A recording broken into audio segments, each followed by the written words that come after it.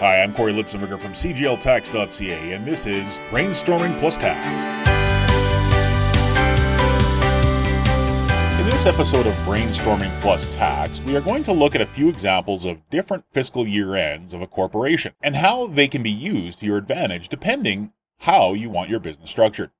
There are fiscal year ends that are motivated for simplicity, and there are other fiscal year ends that are motivated for when the business isn't very busy.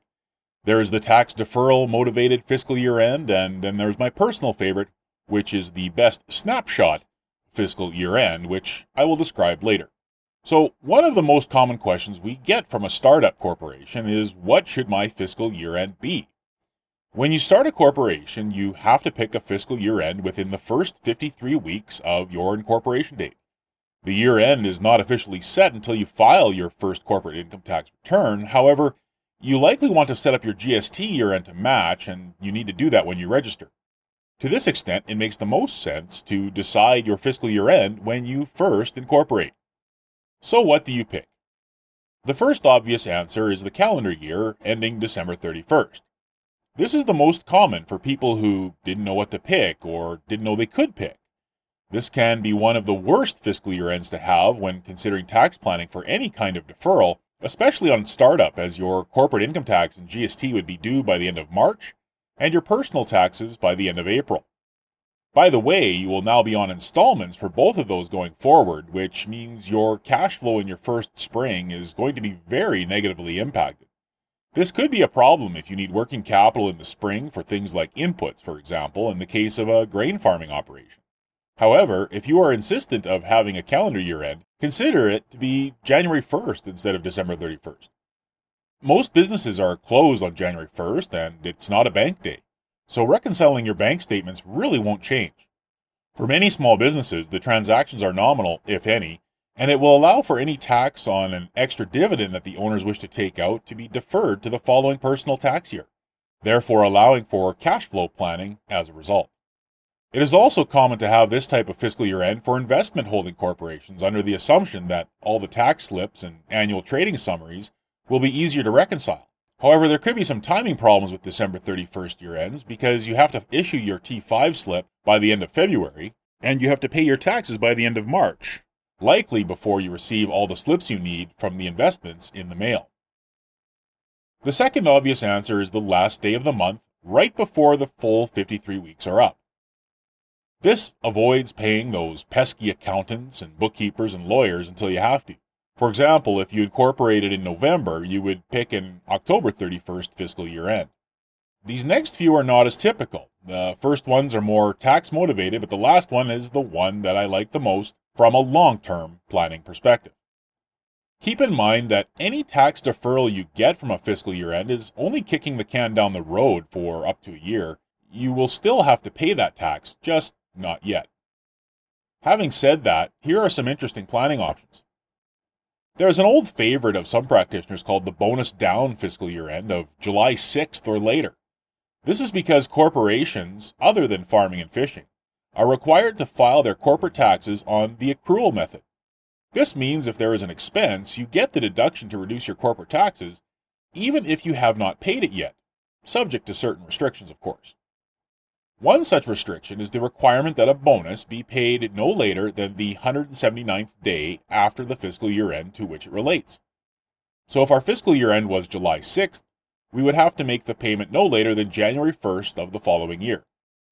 Now, you may think this gives you a 6-month deferral on your income tax. However, it is only roughly a 4-month deferral. You see, if your fiscal year end was July 6th, you'd have to pay your corporate income tax on October 6th. But since you did a bonus, reducing your corporate income, the tax you would have to pay on that bonus is due on the January payroll withholding requirements, which could be as late as February 15th in the following year. This gives the maximum tax deferral from this option at 132 days, not 6 months. Another tax deferral year end is September 4th or later. This is beneficial if you want to pay bonuses to staff through an employee profit sharing plan, or EPSP. The corporation can get a deduction for amounts payable to an EPSP as long as they are paid within 120 days to the EPSP trustee. The allocation to the employees of the trust would then be received in the following year and taxable at that time. There is no CPP or EI or income tax withholdings required from distributions of an employee profit sharing plan, so please make sure your employees, including yourself if you happen to be one, are saving up for the tax from that plan. As a result, the September 4th fiscal year end in the first calendar year of year one would be allocated to the employees in the second calendar year, and the tax would be payable on April 30th in the third calendar year of the recipient. If the owner is an employee, this could result in a deferral of up to 511 days compared to paying corporate income tax 3 months after year end. Now, those sound great, but let's be real here. Most small businesses need their financial statements for only one other person other than themselves and the government, and this would be the bank. Income and expenses, even in a seasonal business, will look normal in any 12-month period you pick, so why does it matter? The key is the balance sheet. The balance sheet is a one-day snapshot of the health of your business. The best health you can show is when your current assets greatly outweigh your current liabilities. Now, when I talk about current assets, I'm referring to cash or near cash or accounts receivable. Let's take an accounting firm, for example.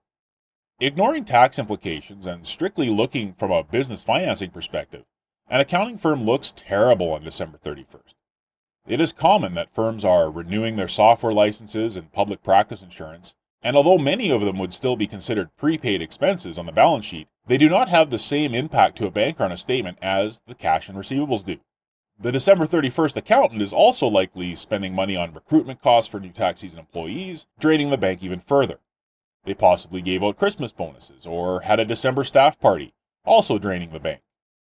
They have a bunch of stat holidays, Christmas Day, Boxing Day, and possibly New Year's Day if they use a Jan 1 year end, for payroll.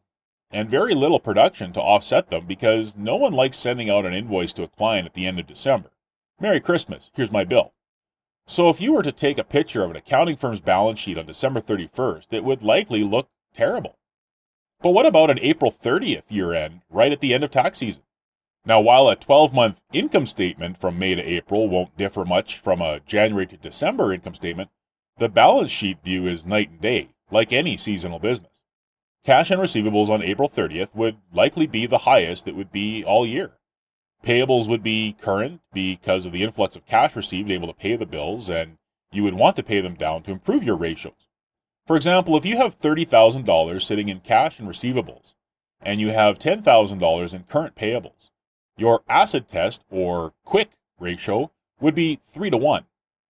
If you took $5,000 of that cash and paid off $5,000 of payables right before your year end, now your ratio is $25,000 in cash and receivables to $5,000 in current payables, or 5-to-1. Either scenario makes your balance sheet look better to a possible lender compared to having your regular payables, but not a lot of cash and receivables. By changing the date of the balance sheet snapshot and keeping your current payables in check, the ratio analysis performed will improve dramatically to a financial institution when they are considering lending to the corporation, or the owners. So to summarize, this year-end option is not as much tax-motivated as it is snapshot-motivated. It would be when your balance sheet looks the best to anyone that may end up reading your statements to make decisions on lending to you or buying the business from you. So take a minute and ask yourself, when does my business bank account look the best? When do I have the most receivables? And maybe that's when you should have your fiscal year end, regardless of tax deferral opportunities. Now, for those of you who are sitting there saying, well, thanks for telling me now, because you've been in business for a couple of years, you can still change your fiscal year end subject to approval by the minister by contacting the Canada Revenue Agency.